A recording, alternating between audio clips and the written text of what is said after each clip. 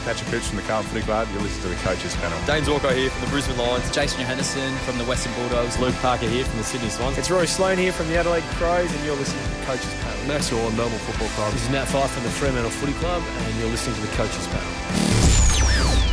Hello, it's MJ from the Coaches Panel. We are done with the teens. The number 12 player of the 50 most relevant new North Melbourne recruit, former first-round pick for the GWS Giants, Aiden Bonner. There are a lot of question marks about and around him, but if they all get ticked, then it is a positive sign for fantasy coaches. Helping me talk about this new kangaroo, I've got Tim back. Hello, buddy.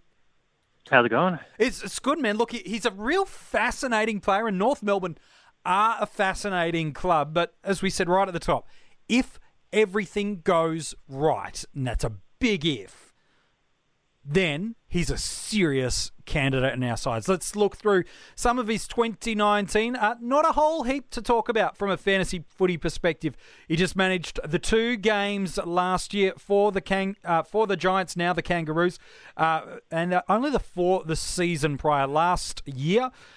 With that, meant some pretty low averages too. An average of 42 in AFL Fantasy and an average of 41.5 in Supercoach. And because it's only 2 games, not a lot of top scores, but at best was against the Swans. And it was a 49 in AFL Fantasy and a 50 in Supercoach. With those low scores, some injuries, and just not a lot of opportunities, he is priced nicely for us. Just over 200,000 in Supercoach, just over 330,000 in AFL Fantasy, and just under 275,000 in Dream Team. It's fascinating, Tim, when you look at what's happened with North Melbourne. Just a few years ago, they were competing for premierships, multiple preliminary finals, and just couldn't quite get there. And over the past kind of 18 months to 2 years, they've tried to turn the list build over and to give these kids new opportunities. And I suppose that's why Aiden Bonner's gone from GWS into North Melbourne. Is he believes, and the club, you could say, believe, he's going to play a key role for the side moving forward. Yeah, definitely. I'm pretty sure when he left, he said that he basically wanted to come home to Melbourne, but also wanted more opportunity. And I think he said in the last year in the NEFL, he was jumping around positions, played midfield, played forward, played pressure forward, was looking at defence, just all over the place just to try and get in the seniors. But with the team going as well as they did, it's obviously pretty hard for him. So more opportunities, definitely something he'd be hoping for at the Kangas. Yeah, and he should get it as well. Now, there's a big caveat around the should, because 12 months ago, we were saying very similar things about guys like Dom Tyson and also Aaron Hall. Yes, now injuries impacted both of them to some degree, but he should be given opportunities. He's a really incredible talent. Does have this great bit of X factor about him. Shows some dash. Has a vertical leap and in the aerial ability to be a real dangerous option. And he's just looks like an untapped talent. Has had multiple knee reconstructions throughout his junior career, and his versatility has probably been the thing that's hurt him the most at GWS, as he's only really been able to force himself in through various parts and parcels.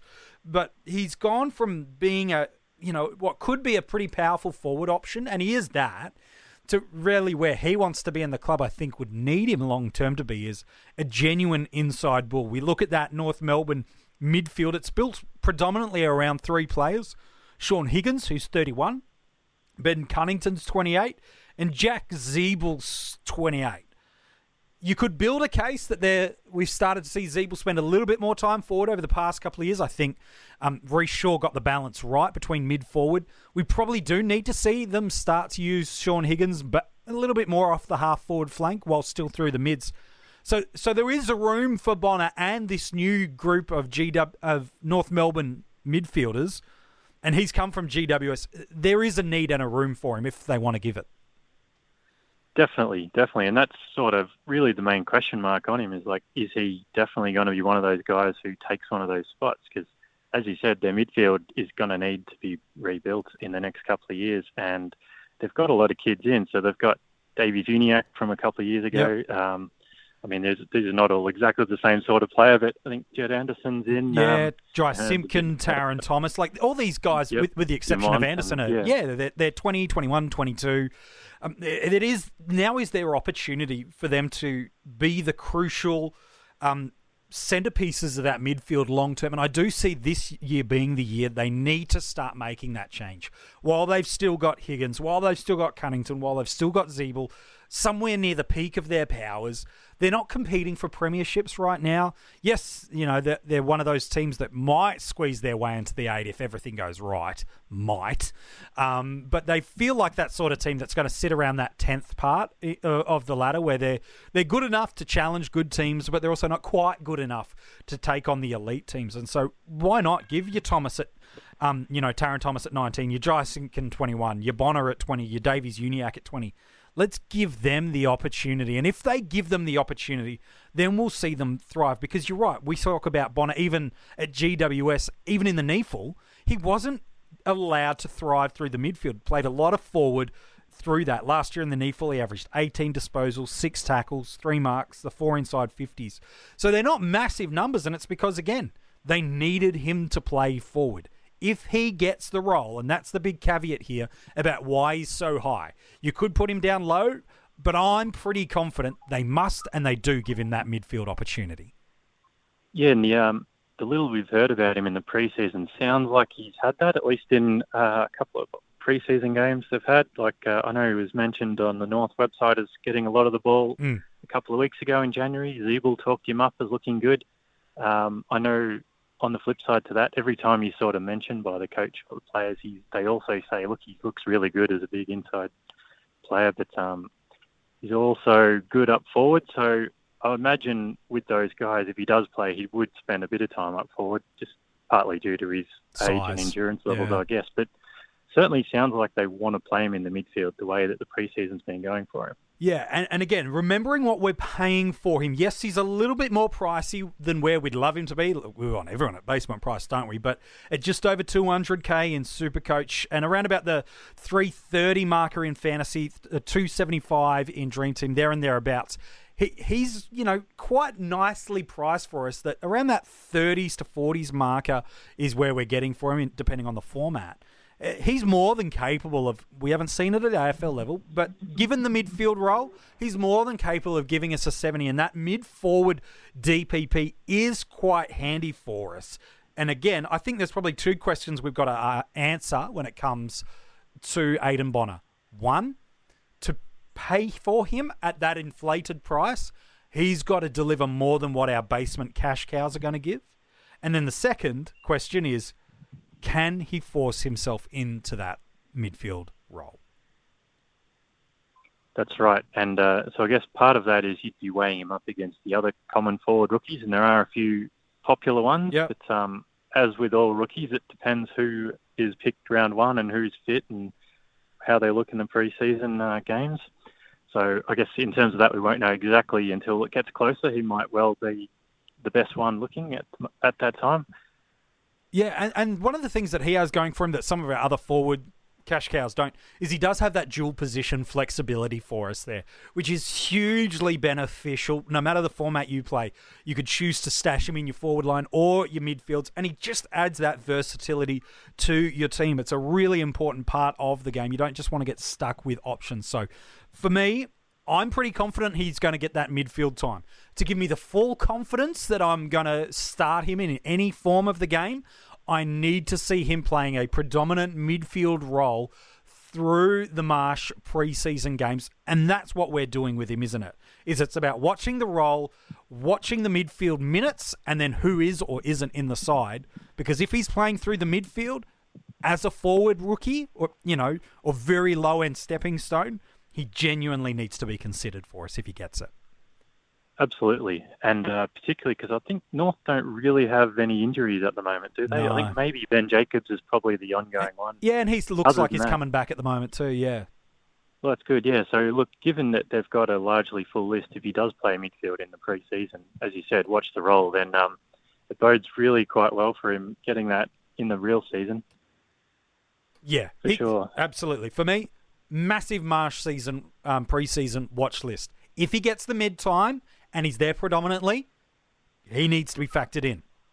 If he's not, walk away. Totally fine with that. The reason he's so high in the 50 most relevant for me is I'm quite confident he's playing through the midfield. I'm quite confident of what I've seen of him as a junior in the small opportunities he's been given through the midfield, and knowing the way North Melbourne love to play the game. He's a perfect candidate for them and will do a phenomenal job and be a decent scoring option for us this year. So if he gets it, he's in. If he doesn't, walk away. Totally fine. Yeah, and there's nothing to say you have to have him in your round one team. If North don't have him at round one, well, then you get the same argument. You just get 2 free games to look at him whenever he does debut. Yeah, no, exactly right. I really like him as a candidate for us, and he definitely needs to be in your watch list, if nothing else, this preseason. In a draft, though, Tim, it's a pretty interesting one too. He's probably like a number of these other cash cows that we've talked about throughout the 50 most relevant, where he's probably worth a late round selection, stash him on your bench, because there is great upside about him as a forward-eligible option. He could be actually quite a nice little handy pickup late in a draft.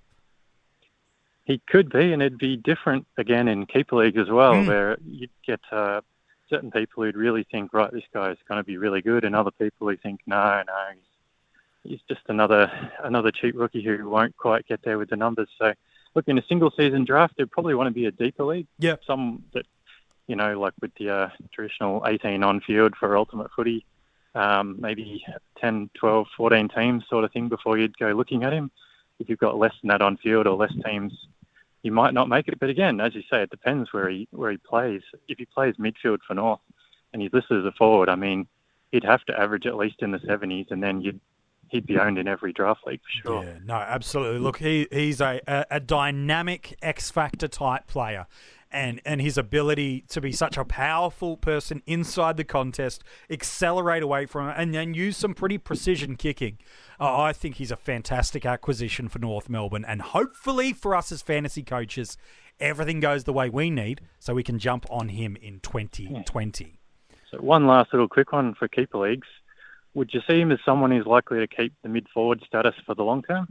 Well, I think he could be. They seem to talk him up a bit. Yeah, they do. I think he genuinely could. I can't see them releasing him as a full-time midfielder, in part given the strong older guys they still have, but also he will add him as a marking target, and that X factor he would bring would be quite mouth-watering for them. So, yeah, I do think long-term he is the kind of your standard mid-forward type guy that'll have a 60-40 split. But, gosh, if we can get 20 touches and a goal out of him a game, now I know that's asking a lot, but that's a huge raging success for North Melbourne and for fantasy coaches. For sure. All right, man. Appreciate your thoughts on Aidan Bonner. No worries. If you want to go and check out the article on him or any of the other players revealed so far in the 50 most relevant, it is online now for you, coachespanel.tv. We're getting real close to the top of the 50 most relevant. The top 10, not far away. Tomorrow, the number 11, and I guarantee you this, it's a player you swore would be the top 10, but I just couldn't fit him in there.